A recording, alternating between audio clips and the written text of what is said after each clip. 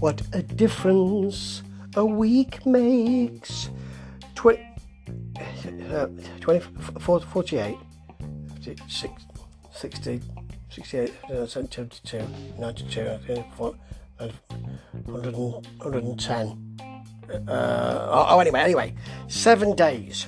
Yes, that's the period with which AEW has delighted me once again, because last week I was a bit lukewarm about it. Yes, I wasn't cold, I wouldn't say that. No one could ever call me that, no. But I was a little lukewarm. I thought that it wasn't great. I wasn't delighted with the Pinnacle, and I'm still not. But this week was beautifully done, and I've often said that I think that there should be more in-ring action than angles. And here, we had quite a lot of promos this week, but it all stemmed from the ring. And that is really important. So without further ado, let's get on. Starting with Omega versus Matt Sydal, which was a little bit of a kind of... I didn't think they blew it last week. I just thought, I'm a little confused as to how this works. You know, with Tony Khan coming out and saying, I don't like to get involved here. Well, you do, don't you, actually? Because you're in that advert on Impact every week with the, I'm the owner, I am the open door and all that kind of stuff. So last week they did if you can beat Kenny Omega next week, then you can get to see to fight Kenny Omega in another week. And that is the joint. So you've got them this week, and it was a superb match. I like Kenny Omega's arrogance. I don't like Don Callis. I think I've seen what he can do, and I don't think there's much more. But I like Kenny Omega's work. His massive intro with the cleaners and all that, and the Dapper Yapper was doing a huge rundown of what he could do. All of that. It's very nice. Plus, with Matt Sydal, who's, a young upstart, Don Callis calls him on commentary, and Jim Ross instantly said, he's older than Omega. And they do get at him, actually, which is quite nice to see. Callis has no real comeback from that, but they get at him. They don't allow him just to say what he wants. Quite nice. Excalibur fills in the rivalry that they had from the mid-2000s of when they fought in Pro Wrestling Guerrilla, PWG, at the Bowler, the Battle of Los Angeles. It's good to have that filled in. Very nice. Early on, Sydal is really up for this because he sells a backbreaker beautifully, arching his back as if he has been put in a bow and arrow, to be honest. But he had quite a lot of offense, did Sydal. 2 really good spin kicks to the jaw, and then a long 2 with a brainbuster, then a very long 2 from the lightning spiral neck breaker that he does. But you've got a buckle bomb from Omega after he catches Sydal, who's thinking, this is my moment, this is my moment. He comes off the top with a Meteora attempt. He's caught by Omega, who puts him into the buckle with a buckle bomb. Very nice. Hits the V-trigger, of course. Long 2. Kicks out. He hits another V-trigger in the corner. Goes for the one-winged angel. Sydal rolls through and gets a really long 2. Some people in the commentary team thought he'd won it. That would be extraordinary if they did that, but I'm happy with it either way, to be honest. And it does go for Omega, which is the V-trigger and the one-winged angel for the pin. Great wrestling match to start, and that's good because the next thing we've got is Hangman Page versus Cesar Bononi. And what are you doing with Bononi? He's a big dude. He's got some charisma. Not a bad wrestler, but here you squashed him with Page. The only offense really that Bononi gets in is that he dumps Page on the apron on his back, which is a brutal shot. But there's a suplex and buckshot lariat for the pin. Page is triumphant. And Benoni just looks like a jobber. I don't know. Now, they are right to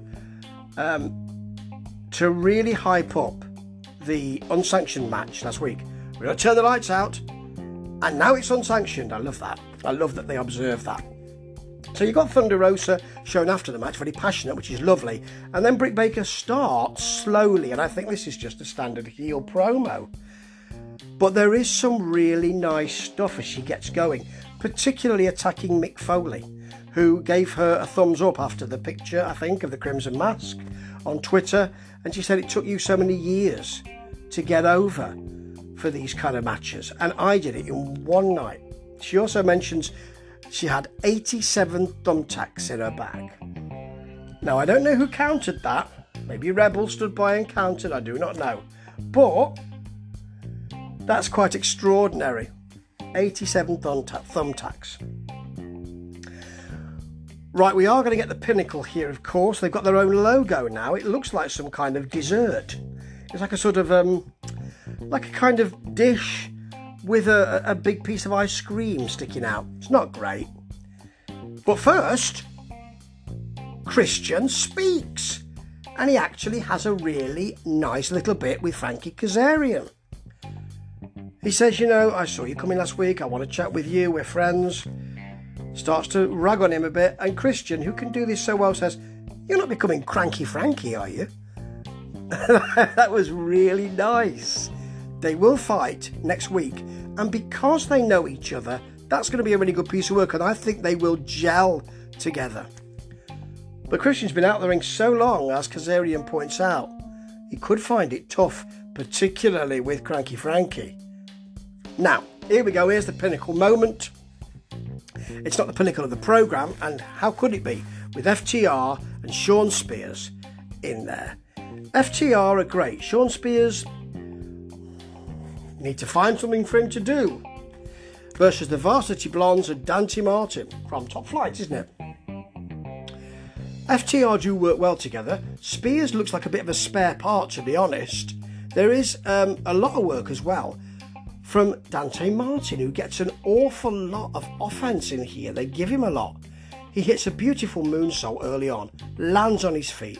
The Pinnacle all bail. But of course, they're doing quite a lot of good work, and they do quite a lot of good work on the outside. Dax beats him up on the outside, then just throws him back in and carries on working with him in the ring. Come on, ref, what's going on? Martin then comes in, deals with them all, until he's cut off by a very nice Dax brainbuster. Spears does hit a sweet Death Valley driver, actually, to Martin for the pin, so they give him that, and that's right to do so, because he needs to get over more than any of the others in the Pinnacle. Then we've got the MJF stuff. And I was a bit bored when I saw that he was going to speak afterwards, because he didn't really get involved in the match, and Wardlow's there and all that, you know. It's the Enforcer. And he says, he's got some beautiful lines, though. Talks about Jericho not being here this week and says, I thought you'd come out here and break the wall down. The only thing you're breaking these days is every chair you sit on. Oh, that's nasty. That's naughty. Like last week with the Young Bucks, with Nick Jackson, I wish my hair were way more thick, Nick. That's great. He's got some lovely stuff. Straight into Taz, Team Taz. There's a lot of promos here, but I don't mind because it's all been set up. After the Brian Cage stuff, when he said, I respect you, Stinger, and then walks out, Cage doesn't look happy. He goes through the motions, but he doesn't. But the great thing about this is Starks' a shit-eating grin. He clearly doesn't like what's going on, but feels he has to make it look good for the camera. That is gorgeous work. And then we've got another promo, and it's a bit flabby at this point, and that's not just because it's QT Marshall. His wife's in the building. Marvellous. We see her. Great. But actually, his promo's all right, which is about being in the shadow of Cody Rhodes. No one works harder than I do. I have to make sure his coffee's at the right temperature, make sure his t-shirts look good. He'll go with his wife back to the Marriott tonight. I'll be working. he's not getting the rub he deserves, he says. He then talks about the wins that he's got, having an asterisk next to them. It's an asterisk. If it was an asterix, then it would be a cartoon character next to them. And although that would look fun, it would be way too much work. They start to chant, Cody's friend, and he says, yes, of course I'm his friend. But what he wants next week is an exhibition match with Cody, which brings Cody out wearing a headset, because maybe he's in gorilla position, but he's got a suit on, so probably not. And he's got his arm in a sling. Now, the thing is, that might be the case. He's been selling this bad shoulder for some time. And if that's the case, then I'm very sorry for him. But because he always sells, my ribs, oh, I've won. My leg, my ankle, my knee, oh, I've won. Because he does that, and he does it in every match recently, I start to think, is that just for effect, mate? And with a white meat baby face like him, I shouldn't be thinking that. But what I'm also thinking is, yeah, this friend versus friend exhibition match next week could go either way, as far as QT getting angry and turning, or being part of the family and getting a better position in there. Either way, I think it's going to be a good match, because they can both go. Now, this is one of the matches of the year so far. This is a 6-man, and 6-man matches usually aren't, or a trios match as I like to call it in AEW. It's Laredo Kid and the Lucha Brothers versus the Bucks and Brandon Cutler. Spot the odd one out, although Brandon Cutler is better than people think. It's really good, and not just because the new translator for Penta really has attitude. As they said, why is he so pissed off? I think he's always that way. Really plays it. It's nicely done. This was superb work. Fast, fluid, loads of spots, but a reason for it. They made it, they built it throughout the match, and it was just breathtaking. As Tony Schiavone said, I'm getting tired just calling this, and quite rightly so. They didn't take a break at all. High spots from this, and you know, it was great all the way through, but there were some highlights. A Phoenix springboard arm drag, beautiful. The way they all avoided each other's move, to the caginess of it, the grappling stuff, right throughout this match actually, not just at the beginning, which you'd usually get. Cutler hit a very rangy springboard moonsault. He got full elevation and full extension. He's a big guy. That looked lovely. Then Laredo Kid thought, I'm going to have a go at this as well. Did an Arahara moonsault, which was great. And Matt Jackson, after a near fall, just winked at the camera. He's loving what he's doing, and that is great. They briefly worked on the arm of the Laredo Kid, then hit a senton by Matt and a leg drop by Cutler, who came across the ring to do it together. Beautifully sinuous, well done. But not to be outdone by that, Penta is on Phoenix shoulders, and there's a drop kick from both Bucks. That's beautifully done. Matt then takes both Lucha Brothers over with a suplex, and the Bucks hit the risky business, and a lovely springboard elbow, a Cutler springboard elbow for a long 2. Cutler was heavily involved in this, and that wasn't the way with Shawn Spears, you see. So Cutler rolls Phoenix into Matt, right into his arms for a pile driver, and Nick then gets in and spikes him. That was beautifully done. The three of them working so well. But I suppose the move of the night was Matt flying over the turnbuckle to the apron and spiking Penta with a DDT. We were so surprised about that, we almost missed Laredo Kid in the ring with Cutler hitting a Spanish fly for the pin. It didn't matter who won. Wrestling mattered. And that was really served here. Great match. One of the best I have seen, as I say, all year. And you know, they're not just high spots, there's a reason for it. They tell a story beautifully.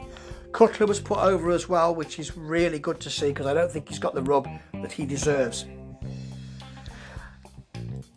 And when Kenny Omega came out afterwards, I thought this could be just boring. He's got Don Callis doing the laughing thing again. Sick of that, Don. Try something else, mate.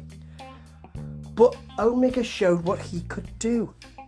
He showed that he was hurt, that you had me in the back and you chose Brandon Cutler to go with. Why would you do that? I'm going to give you one last chance. One last chance. Throw him up. The Bullet Club. They leave and he's upset. So that's it, we're done. He's so upset by that. He doesn't see what's happening behind him. Walks into a Lucha Brothers kick and a spiked power bomb. The Good Brothers come out to help him and he is spitting blood. This was a great spot and showed what Omega can do. He can keep that person out, that personal feel going. And the hurt that he felt in his own deluded mind was beautifully done here. Oh, hey, something else as well. They're starting to run no TV shows. So Shivani's surprised, no TV on that one. You can come and get tickets.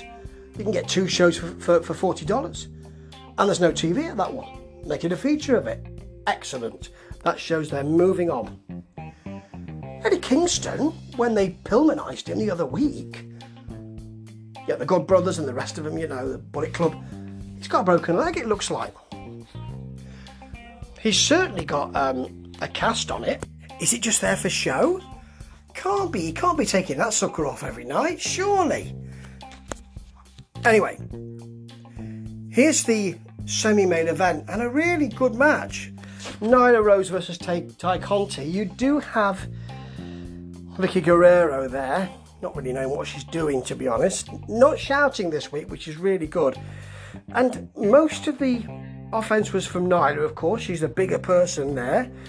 But there was some really good work, including Ty Conti's Hammerlock DD See what she did there? For the pin. Very nice. It was a good match, good physical match. Unfortunately, it was ruined by several people coming in, including the Bunny, and then Butcher and the Blade and Private Party, who are part of the Matt Hardy group called HFO, Hardy Family Offense. It sounds like a bad group of solicitors. Who came up with that? And could they please be upbraided for it? There's a rather nasty pause at the end of this. Hardy talks up Buddy and then stops talking, and maybe somebody else was supposed to talk. They just look at each other. It's about 10 seconds. Yeah. Anyway, we better just get on to the main event, which is for the TNT title. It's Darby Allin versus Mr. Silver. And if it wasn't for the match, the trios match earlier, this would be a contender as well. Because we know that John Silver can do this. We know Darby Allin has a certain appeal. It's not an appeal I really think is wonderful, but I know what he's there for. But this was a great match. Lovely from the beginning with the Dark Order just coming out onto this stage just to pay their respects to John Silver and then leaving. It's great. And Silver did show his passion and his power. Huge Beal into the corner. Brainbuster and Long 2 early on. He also hit a gory special and then went for a spin from that and a dump for another Long 2. Sting then came out to help because the Dark Order were out again. We have to see it, don't we? It's Sting! And there was some lovely grappling manoeuvres here, including what Excalibur called a Queen Slayer. Really good submission from Silver, he's pushing new stuff. Really like his work, and he can do it behind the stick, and his character's good as well. Darby Allin fights out of that. Then Silver hits a jumping DDT for a Long 2. You can see he's getting most of the offense. This is the way it goes with Darby Allin matches. Takes a lot, wins in the end. They then exchange late on, big palm strikes. So, it's not really, it's coming and going, this match. Beautifully timed. Big spots, then something more simple. They take a breather for another set of big spots, like a coffin drop to the Dark Order at ringside from the top, and then a powerbomb attempt from Silver, countered into a Darby Allin code red for that pin. Phew, that was a great match. Brutal, strong, fluid, told a story, we're invested in the characters. What more could you want? Well, what more could you want is everybody running from the back and all getting involved, fighting each other. And usually I'd say, oh, come on.